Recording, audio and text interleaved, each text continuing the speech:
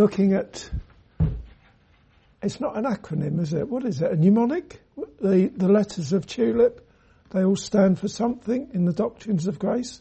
I think it'd be a mnemonic. Is it acrostic? What did I say? Anyway, is it an acrostic? Acrostic. Right, not a mnemonic. It would be all of those. All of them? It's an acronym because it's a word that's made up of initials of other words. Okay. It's a mnemonic because it's a device to help you remember, and it's an acrostic because It makes up a word. It makes up a word. TULIP. Yes. Good. And we're on there we go. We're on the third letter. We're on the third letter of TULIP. L. Limited atonement. This is something that really does upset people. You've got the 5 letters of TULIP, 5 doctrines, and some people will subscribe to perhaps 4 of those 5, but when it comes to the one we're going to consider this morning, it's too much for them. It's a highly emotive subject, although I don't know why, and there are people who will protest most strongly and insist that it's not so, what I'm about to say. But what we're going to consider briefly is limited atonement.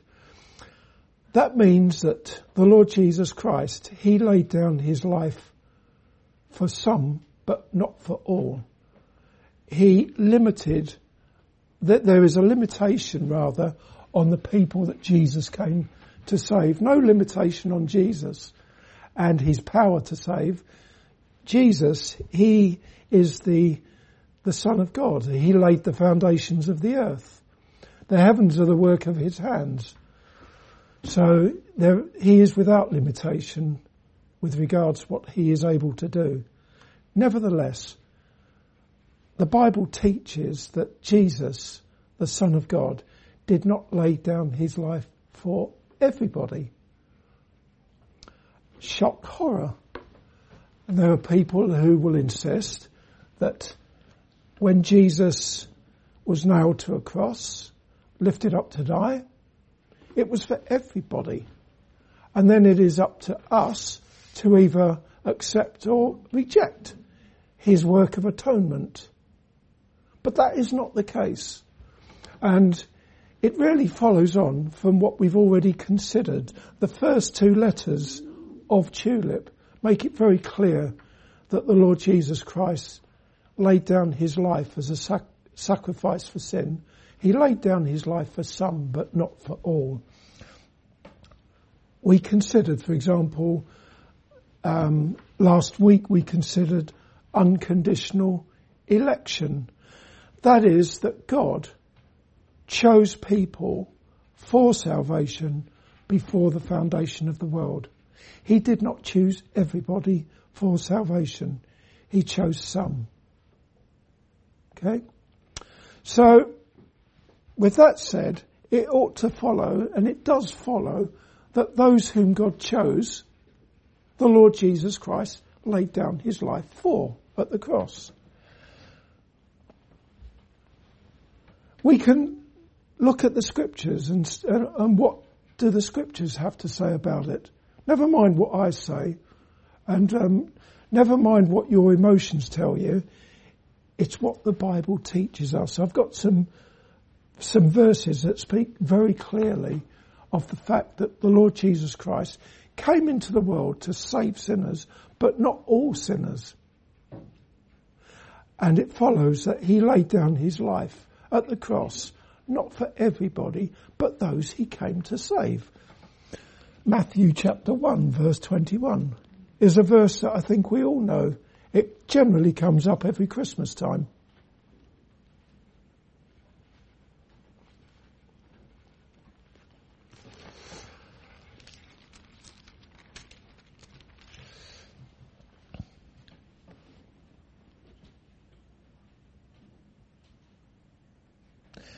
The angel of the Lord appeared to Joseph in a dream And in verse 21 we see some of what the angel of the Lord said to Joseph in that dream.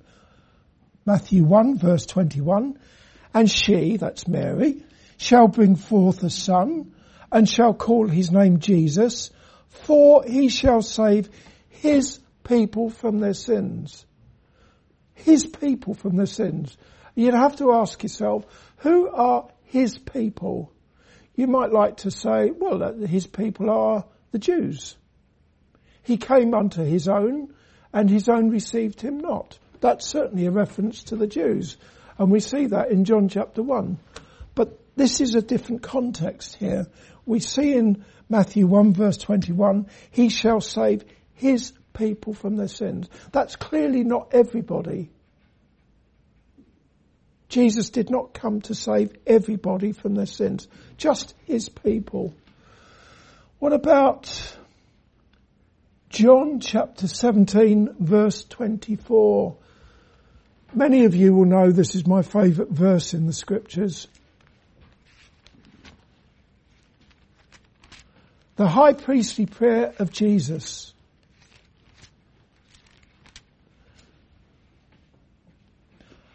And one of the things that Jesus prayed to his Father in verse 24, Father, I will that they also, whom thou hast given me, be with me where I am, that they may behold my glory, which thou hast given me. For thou lovest me before the foundation of the world. Again, we see that God gave Jesus a people, not everybody. I will that they also, whom thou hast given me, be with me where I am, to behold my glory. And if you're a Christian in here, that is because God chose you before the foundation of the world to be holy and without blame in Christ, to be saved. God chose you and he has given you to his Son. And you have the great assurance in John chapter 17 verse 24 that you will be with Jesus where he is and that you will behold his glory. That's wonderful, isn't it? It's only those who belong to Jesus who have that hope. Well, the rest of the world, they've got no interest in being with Jesus anyway. But these are the people whom Jesus laid down his life for, the ones who were given to him by his Father. John chapter 10. How about John chapter 10? The whole of John chapter 10 is about Jesus being the Good Shepherd. Let's see what the Good Shepherd says. Verse 11.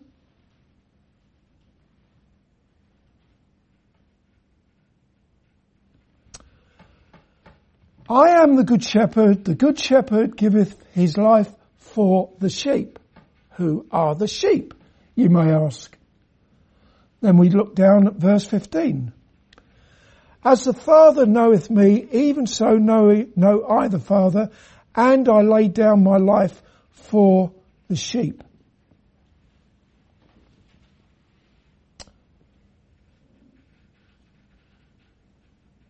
And when we get to verse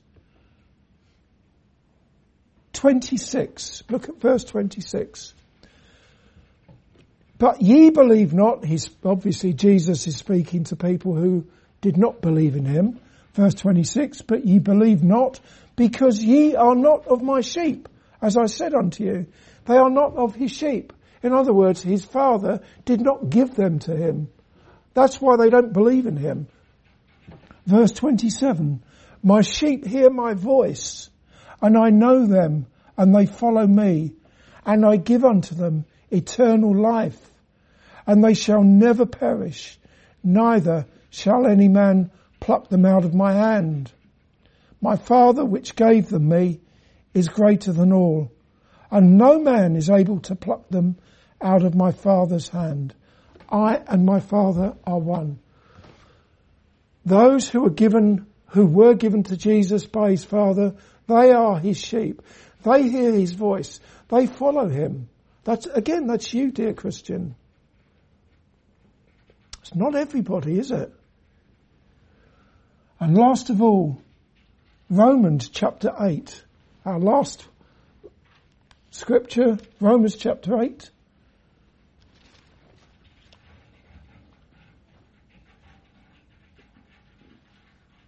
Verse 31. The Apostle Paul says to the church in Rome, what shall we say? What shall we then say to these things? If God be for us, who can be against us? And he that spared not his own son, but delivered him up for us all, how shall he not with him also freely give us all things? Hang on, Glenn. Verse 32 there.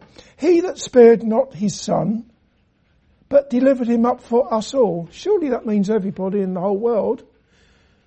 God gave his son for all of us. Everyone in the world. If you've been listening so far, you know that that's not the case. Because God gave some to his son, but not everybody. And the answer's in the next verse anyway. Verse 33.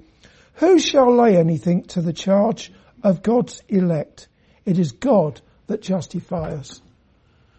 The us all in that passage is the elect of God. Again, Paul is speaking to those who are chosen by God before the foundation of the world. They are us all of us who belong to Jesus, who are trusting in him. People for whom Jesus laid down his life as he bare away their sins and your sins, dear Christian. No one should have any problem with this, because people who have got no interest in Jesus, they've got no business stamping their feet and waving their fist towards heaven. It's not fair. It's not fair, God, that Jesus didn't die for me on the cross. That would be nonsensical, wouldn't it? It's those who will be with Jesus forevermore, worshipping him, that multitude that no man can number, from every nation, every tribe, every language, people chosen from before the foundation of the world. They are the ones who Jesus poured out his blood for, laid down his life for, and they will be with him where he is forevermore. Amen. And you just got to ask yourself, is that you? Never mind stamping your feet and waving your fist. Did the Lord Jesus Christ lay down his life for you? Amen.